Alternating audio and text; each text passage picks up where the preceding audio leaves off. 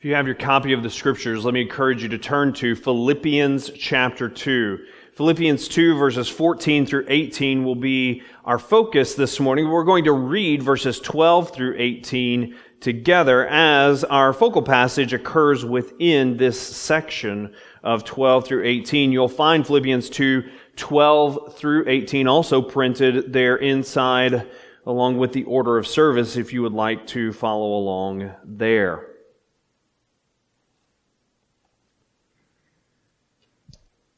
Distinctions, differences, they matter. They matter. For example, they matter to those who deal in art, and especially old art, right? When you're talking about millions of dollars for a Rembrandt or a Monet, it matters whether or not it's genuine or it's a forgery. Author Malcolm Gladwell, in his book Blink, in the introduction of that book, writes about one particular instance of art transaction, if you will, where distinctions mattered. Back in the early 80s, there was a museum in California that was approached by an art dealer saying that he had a statue from ancient Greece, approximately 6th century BC, and he was offering the statue up for sale for the mere price tag of about $10 million. No doubt the museum had a real interest in whether or not this sculpture was genuine or a forgery. So they began a 14-month-long investigation trying to determine whether or not this statue genuinely came from the place and period that the dealer said it came from. He had documents supporting its transmission, though they only went back for less than 100 years. But he documented the recent transmission from a well-known art dealer into a private collection and then into his hands. The style of the sculpture seemed to fit the era and location from which the dealer said it came from. There was an extensive scientific analysis conducted on the statue. Listen to what they did. A geologist from the University of California spent 2 days examining the surface of the statue with a high-resolution stereo microscope. He then removed a core sample measuring 1 centimeter in diameter and 2 centimeters in length from just below the right knee and analyzed it using an electron microscope, electron microbe, mass spectrometry, X-ray diffraction, X-ray fluorescence. The statue was made of dolomite, marble, from a specific ancient Greek quarry, the geologist concluded, and the surface of the statue was covered in a thin layer of calcite.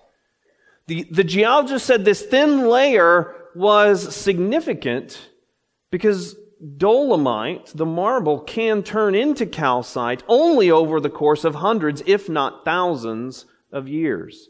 In other words, the statue was old. It was not some contemporary fake. But then, as more and more eyes began to gaze on that statue, especially eyes trained in the history of art and familiar with this period of art, questions began to arise. The first individual to suggest that this is a fake, you know what he pointed to? The fingernails. The fingernails on the statue. He said they just don't look right. Further, more examination. And art historians began to notice that it looks like when you compare the proportions, the slenderness of the statue, you look at the beaded hair, You look at the feet of the statue, they all look like they come from different places and different eras. Holes began to show up in the documentation that he had provided. In the end, the museum put on its plate for the statue, Greece, 530 BC, or modern forgery. They didn't know. In 2018, the statue was taken out of public display because of because of ongoing discussion and debate. The distinctions in those proportions, even down to the fingernails, mattered to those who were concerned about whether or not this piece was genuine or a fraud. And the Apostle Paul writes, as he writes to the Philippians, in a way that says, distinctions. The distinctions of the people of God in contrast to the world in which we live. These distinctions matter. And he points to two distinctions in particular that I want us to see. Two distinctions that I think the Apostle Paul says is how we, as the people of God, shine as gospel luminaries or gospel lights. Follow along as I read from Philippians chapter 2, beginning in verse 12. Therefore, my beloved, as you have always obeyed, so now, not only as in my presence, but much more in my absence, work out your own salvation with fear and trembling, for it is God who works in you, both to will and to work for His good pleasure. Do all things without grumbling or disputing, that you may be blameless and innocent children of God, without blemish in the midst of a crooked and twisted generation, among whom you shine as lights in the world, holding fast to the word of life, so that in the day of Christ I may be proud that I did not run in vain or labor in vain. Even if I am to be poured out as a drink offering upon the sacrificial offering of your faith, I am glad and rejoice with you all. Likewise, you also should be glad and rejoice with me. As the Apostle Paul calls the Philippians to live as gospel luminaries or gospel lights, there are four things for us to observe from this passage. First is the context of shining. The context of shining as gospel luminaries. Secondly, the act of shining. The act of shining. Thirdly, the power for shining. And then lastly, the reasons for this gospel shining. Notice the context of the shining, so that you may be blameless and innocent children of God, without blemish in the midst of a crooked and twisted generation, among whom you shine as lights in the world. Where are they to shine? They are to shine as lights in the world in which they live, in the midst of what Paul describes as a crooked and twisted generation. A crooked and twisted generation. Here, Paul is actually taking up language used by Moses to describe the Israelites. In Deuteronomy 32, turn to Deuteronomy chapter 32. Deuteronomy 32. We have one of the instances of the Song of Moses recorded for us here. As the people are on the edge of the promised land, of course, Moses is not going to enter with them. Beginning at the end of verse 30 of chapter 31, then Moses spoke the words of this song until they were finished in the ears of all the assembly of Israel. Give ear, O heavens, and I will speak, and let the earth hear the words of my mouth. May my teaching drop as the rain, my speech distill as the dew, like gentle rain upon the tender grass, and like showers upon the herb. So here Moses is talking about his own speech, his own language, and desired effects as he speaks to the congregation. And then what does he say? For I will proclaim the name of the Lord. Ascribe greatness to our God. The rock, His work is perfect. For all His ways are justice. A God of faithfulness and without iniquity. Just and upright is He. Here Moses is celebrating who God is and the greatness of His work, His character. And what should be the response? It should be rejoicing. It should be celebrating. For the Israelites have seen the hand of God as He has provided for them over the years. But Moses looks back. And what does he say about Israel? They have dealt corruptly with him. They are no longer His children because they are blemished. They are a crooked and twisted generation. What is he saying here? Moses is saying that Israel is distorted, they are corrupted, they are twisted. Why? Because they have rebelled against the great and holy, mighty God. And this has been the story of their exodus, has it not? As they come out, they grumble because they don't have food, because they don't have water. They refuse to go into the promised land despite all the promises that had been given to them. Over and over and over, they resist God. They oppose God. They are described as a stiff-necked people. And here, then, the Apostle Paul in Philippians 2 takes up that same language, not to describe the Philippian church, but to describe the generation in which they were living. Why? The common thread between both is a resistance and a rebellion against the greatness of God, against the goodness of God. And it seems that what Paul is doing in describing the culture in which the Philippians live as crooked and twisted, he's not pointing to some particular aspect of their culture, though there was much that he could have pointed to. But rather, he's painting in broad strokes the fact that they, as a collective culture, as part of fallen humanity, are a crooked and twisted generation. And every generation throughout human history can be labeled as crooked and twisted because of the effects of sin, even down to our own age. We live in a crooked and twisted generation.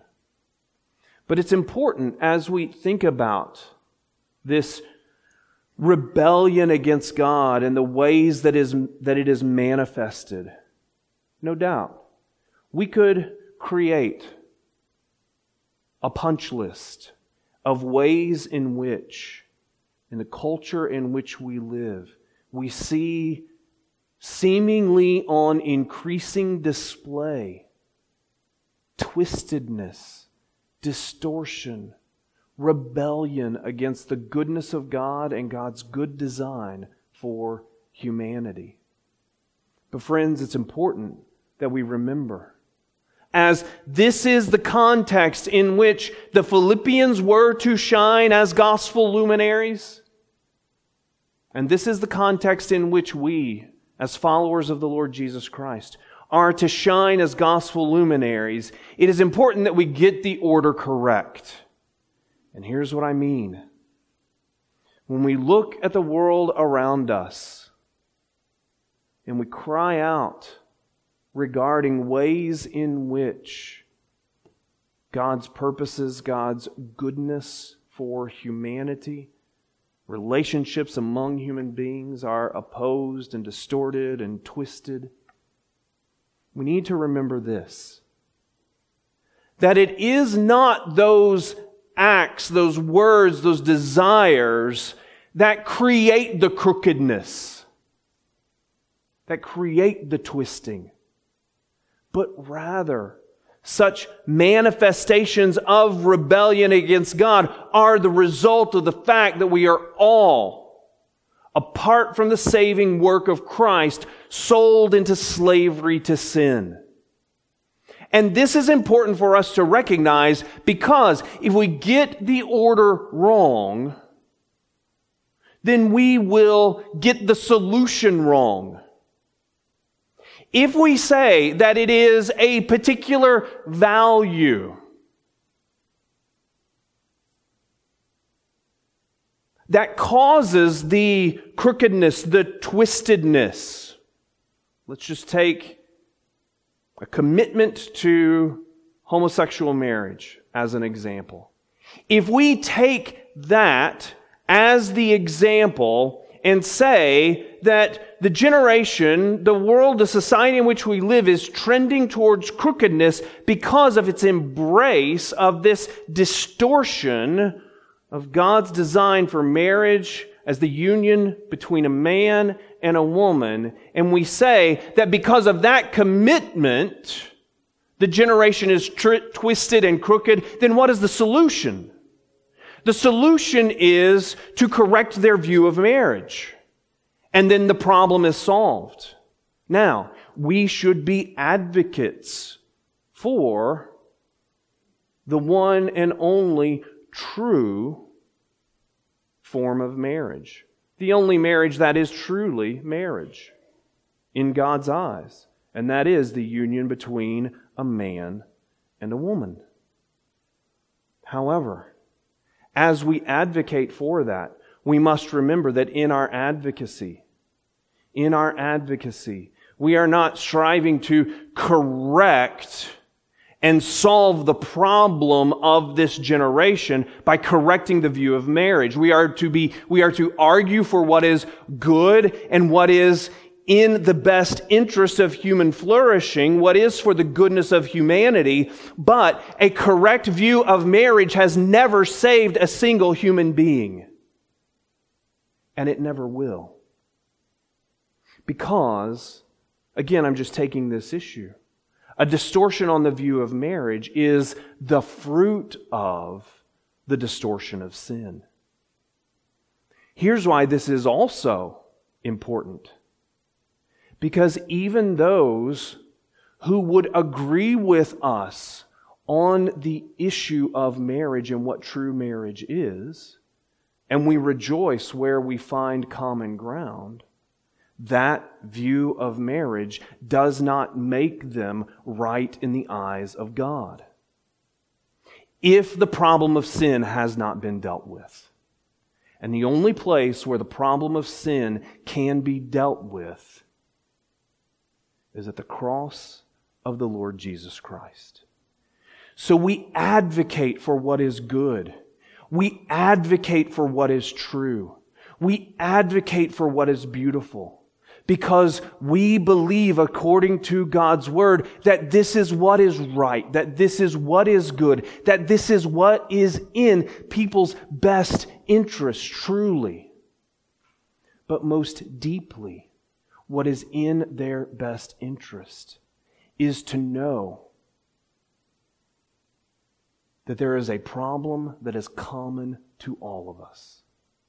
And it is the problem of sin that can only be dealt with at the cross of the Lord Jesus Christ.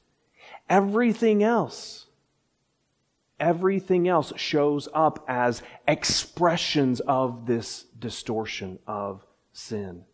And so, in the context of a crooked and twisted generation, which is every generation since the fall of Adam and Eve, in the midst of a crooked and twisted generation, what are we to do? We are to shine. We are to shine. The act of shining. How is it? In the midst of confusion, in the midst of anger on all sides of the equation. There's a whole nother sermon that we could preach there. How is it that we are to shine as gospel luminaries in a fallen world? Well, Paul says, one way we do it, in verse 14, do all things without grumbling or disputing. Do all things without grumbling or disputing. One way in which we, as the people of Christ, shine as gospel lights in this age is to be characterized as a people by not having something that characterizes us.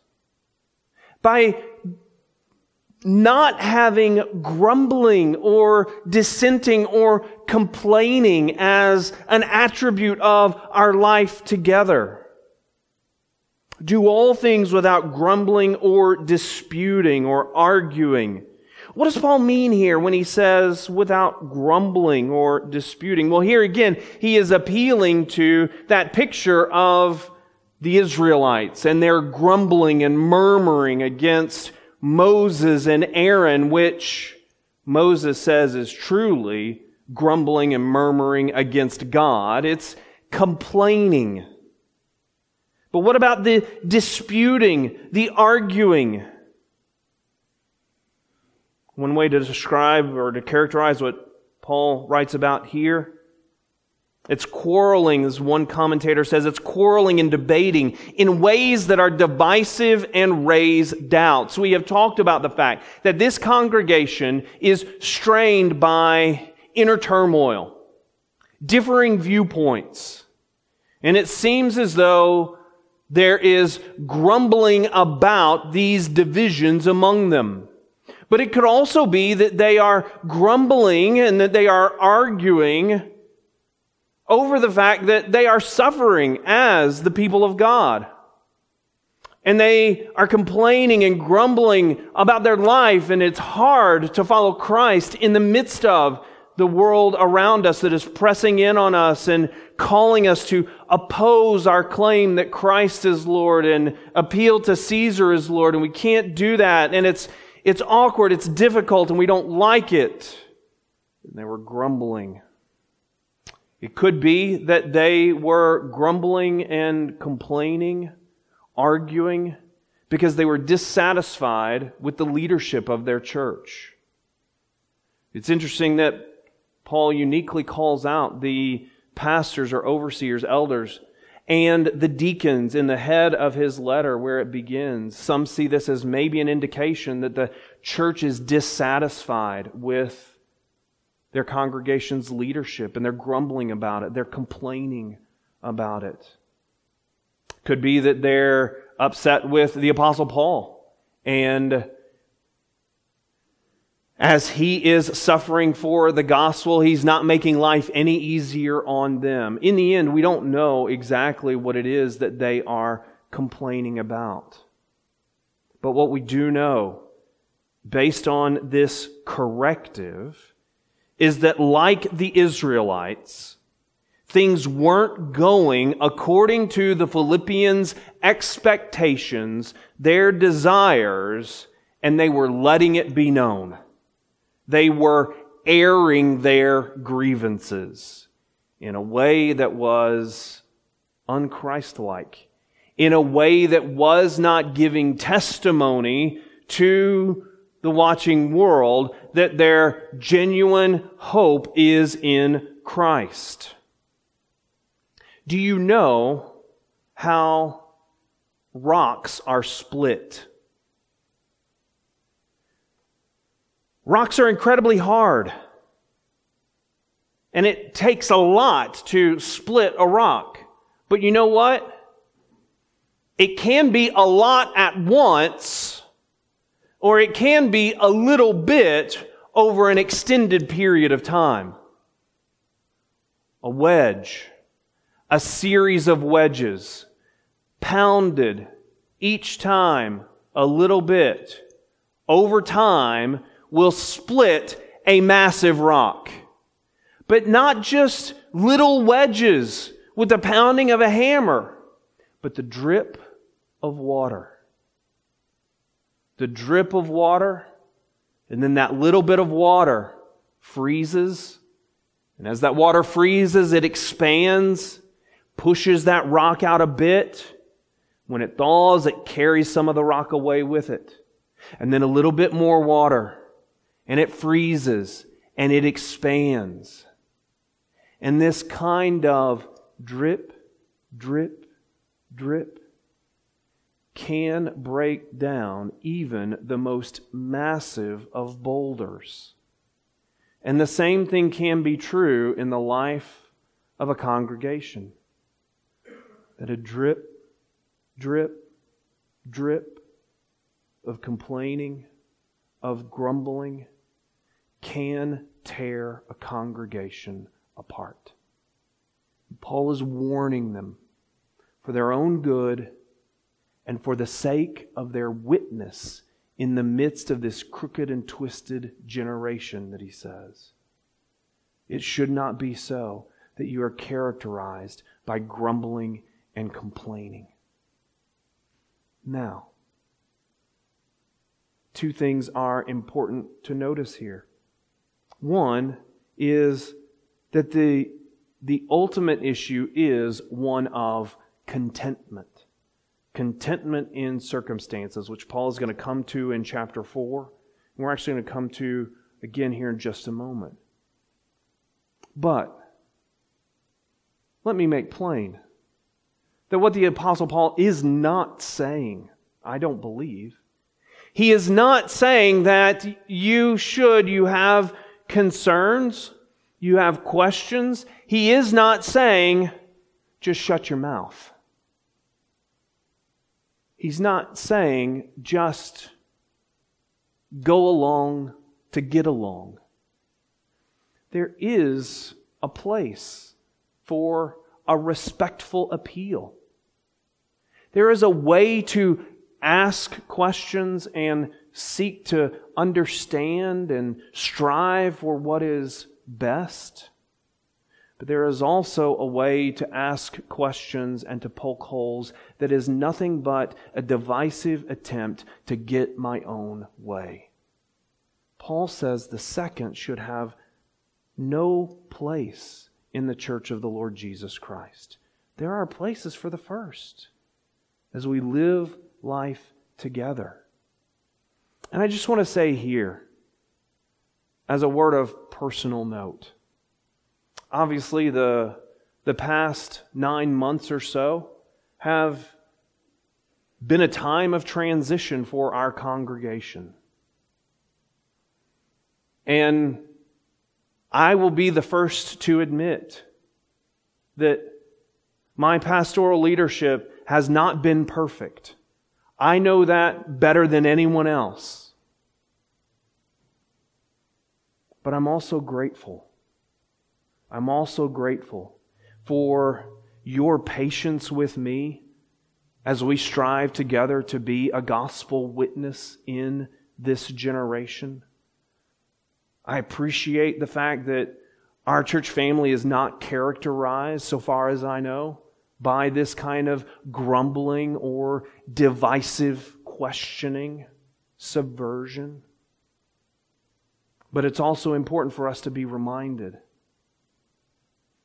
that this is an ever-present temptation when things are not going the way that we would want them to go. And so how do we shine as lights in this world? We shine by not giving into the temptation to grumble with and about one another.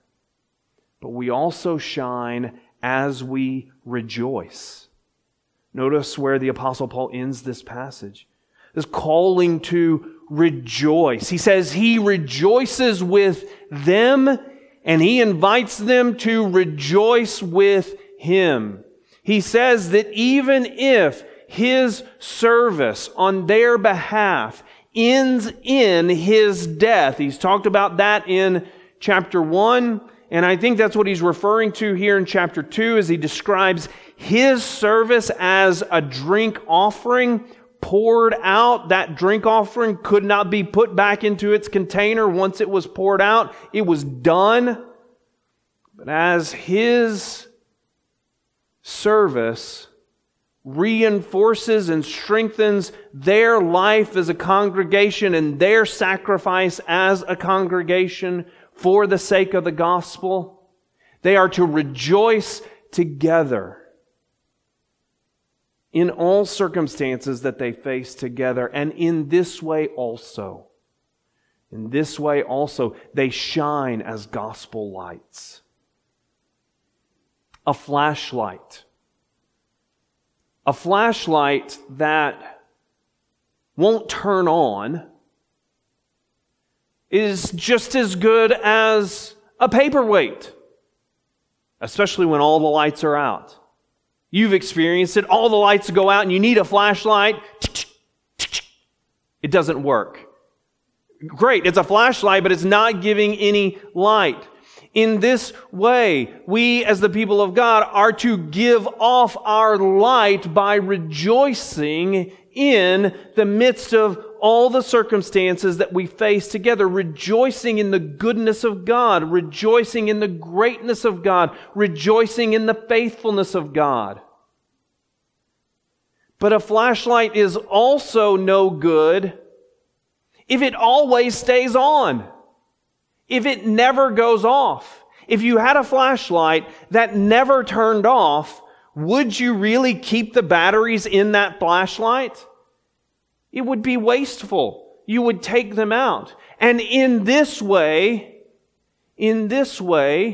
I think Paul is saying that we are to turn off the grumbling and complaining where we are tempted in that direction.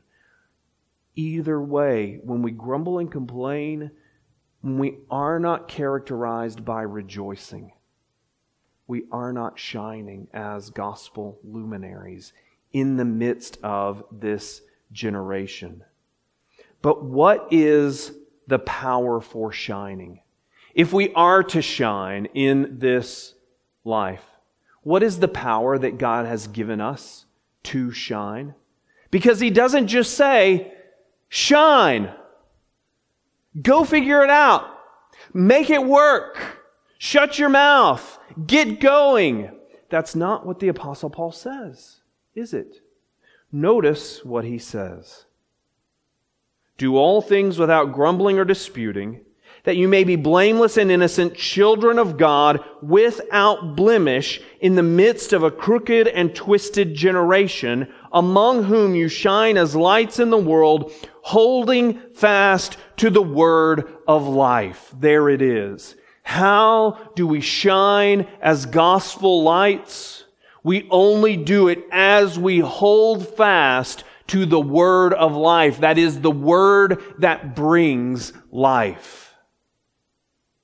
Now, most broadly, this could be speaking of Scripture. Think about what we read in Psalm 19 and the effects of Scripture. Verse 7 of Psalm 19, the law of the Lord is perfect, reviving the soul, restoring the soul. The testimony of the Lord is sure, making wise the simple. The precepts of the Lord are right, rejoicing the heart. The commandment of the Lord is pure, enlightening the eyes. This restorative work of the Word of God is life-giving. We only shine as gospel luminaries as we individually and collectively give ourselves to the Word of God. This is one among many reasons why we want the Scriptures to be central in who we are as a people of God. It is only by being guided by them, by being empowered by them, that we will shine as the witness that we are to be in this world. But more specifically, this word that brings life is not only Scripture broadly, but it is the good news of the Lord Jesus Christ. Because that is the word that truly gives life. What does the Apostle Paul say in Romans 1:16? that it is the gospel that is the power of God for the salvation of everyone who believes. Moreover, in 1 Peter 2, in 1 Peter 1, at the end of 1 Peter 1, you can note that down and look at it yourself later if you'd like. There, Peter speaks of the gospel as being the word that brings new life. It is only as we individually and together cling with all our might to the gospel of the Lord Jesus Christ, only then will we shine as gospel luminaries in this life. And once again, I am grateful that we as a congregation do hold fast to the gospel and want the gospel to be the message that we proclaim, as Jeff prayed just a little bit ago. But here again, we must be reminded of the temptation to drift to some other hope, to drift to some other message. And may it never be. Because as soon as we hold out an alternative message, then our light will fade. Then we will not be shining as gospel luminaries. We must hold fast to the word that brings life. But it is also by virtue of the fact of who we are. And who are we? Who are we? We are, by faith in Christ, the children of God. The children of God, verse 15. This calls back to mind what we saw last week. And truly, what the Apostle Paul is writing about here is one of the key ways that he wants this congregation to work out what God is working in them. And what does this have to do with the power to shine as gospel luminaries? We shine as gospel witnesses because God is at work in us, enabling us to shine. Remember again Philippians 1. He who began a good work in you will complete it at the day of Christ Jesus. The power of God to shine, for us to shine in this age, is the power of God at work within us. And as we hold fast to that word that brings life. A light bulb needs power to shine. Either the switch on the wall has to be flipped, the switch on the lamp has to be flipped, the circuit breaker has to be closed. Otherwise, the light bulb will not shine. The only way in which we will continue to shine in this generation and for generations to come is as we hold fast to the message of hope and salvation that is found only in Christ alone. Let this be the message we proclaim, being confident that as we do, God is at work empowering our very witness to His glory. Why should we shine? Time forces us to be brief here. Why should we shine as gospel witnesses, putting off grumbling and complaining, rejoicing in the Lord, so that we would be without blemish, so that we would be blameless and innocent, not in and of ourselves, but this is reminiscent of what we read elsewhere in Scripture, like in 1 Peter, where Peter recalls the words in Leviticus, "Be holy," God says to His people, "because I am holy." Why should we shine as gospel witnesses? Because this is how we reflect the character of God and grow in holiness. Why should we shine as gospel witnesses in this age? because there is coming a day, the day of Christ, when we will be with the Lord forever.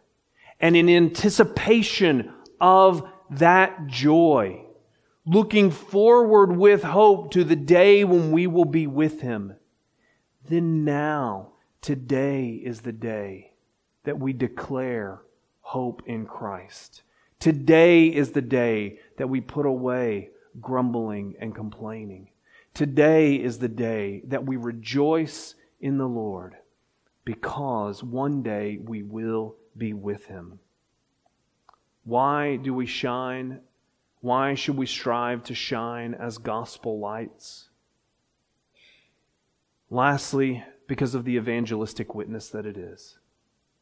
Because it is only by putting away grumbling and complaining, it is only by rejoicing in the Lord.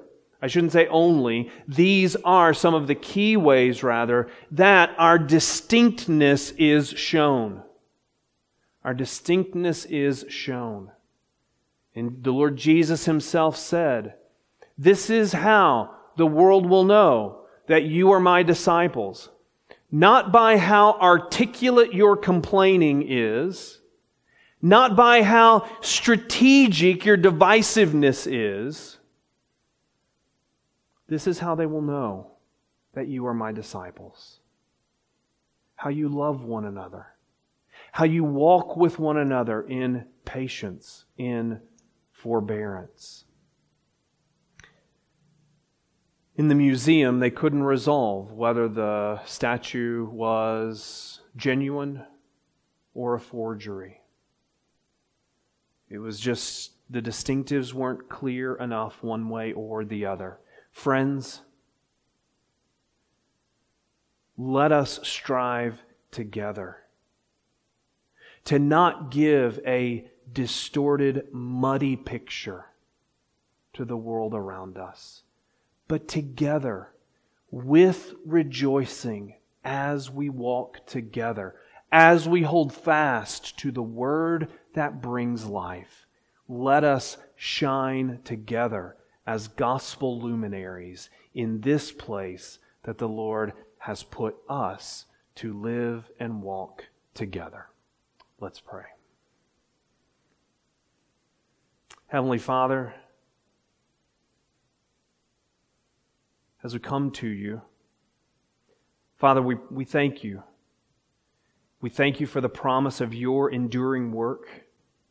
Father, we thank You for the work of Christ for sinners like us. Father, we thank You that we have Your Word. We thank You that we have the Word that brings life, the good news of the Lord Jesus Christ. Father, we pray that You would help us to hold fast to this Word. We pray, Father, that the fruit of holding fast, that would be that we would resist the temptation to grumble and complain. We pray that the fruit of our clinging to the good news of Christ would be a rejoicing in You and in Your work always. Father, we pray that You would be pleased to help us grow in shining as gospel witnesses in this age and in this place. And Father, we pray for those who may be with us this morning who don't know the hope of the Lord Jesus Christ. Father, we pray that today that they would see that there is nothing that can be done to earn favor with You. The problem is too deep. The problem is too comprehensive. The problem is too long. There is nothing that can rescue from this body of sin, Paul writes elsewhere, except the Lord Jesus Christ. And to the praise of Your glorious grace, thank You that You have sent Christ. And we pray, Father, that if there are those here today who do not know Christ, we pray that today, for them, that today would be the day of salvation as they lay down their striving and turn in repentance and trust to the Lord Jesus Christ, in whose name we pray. Amen.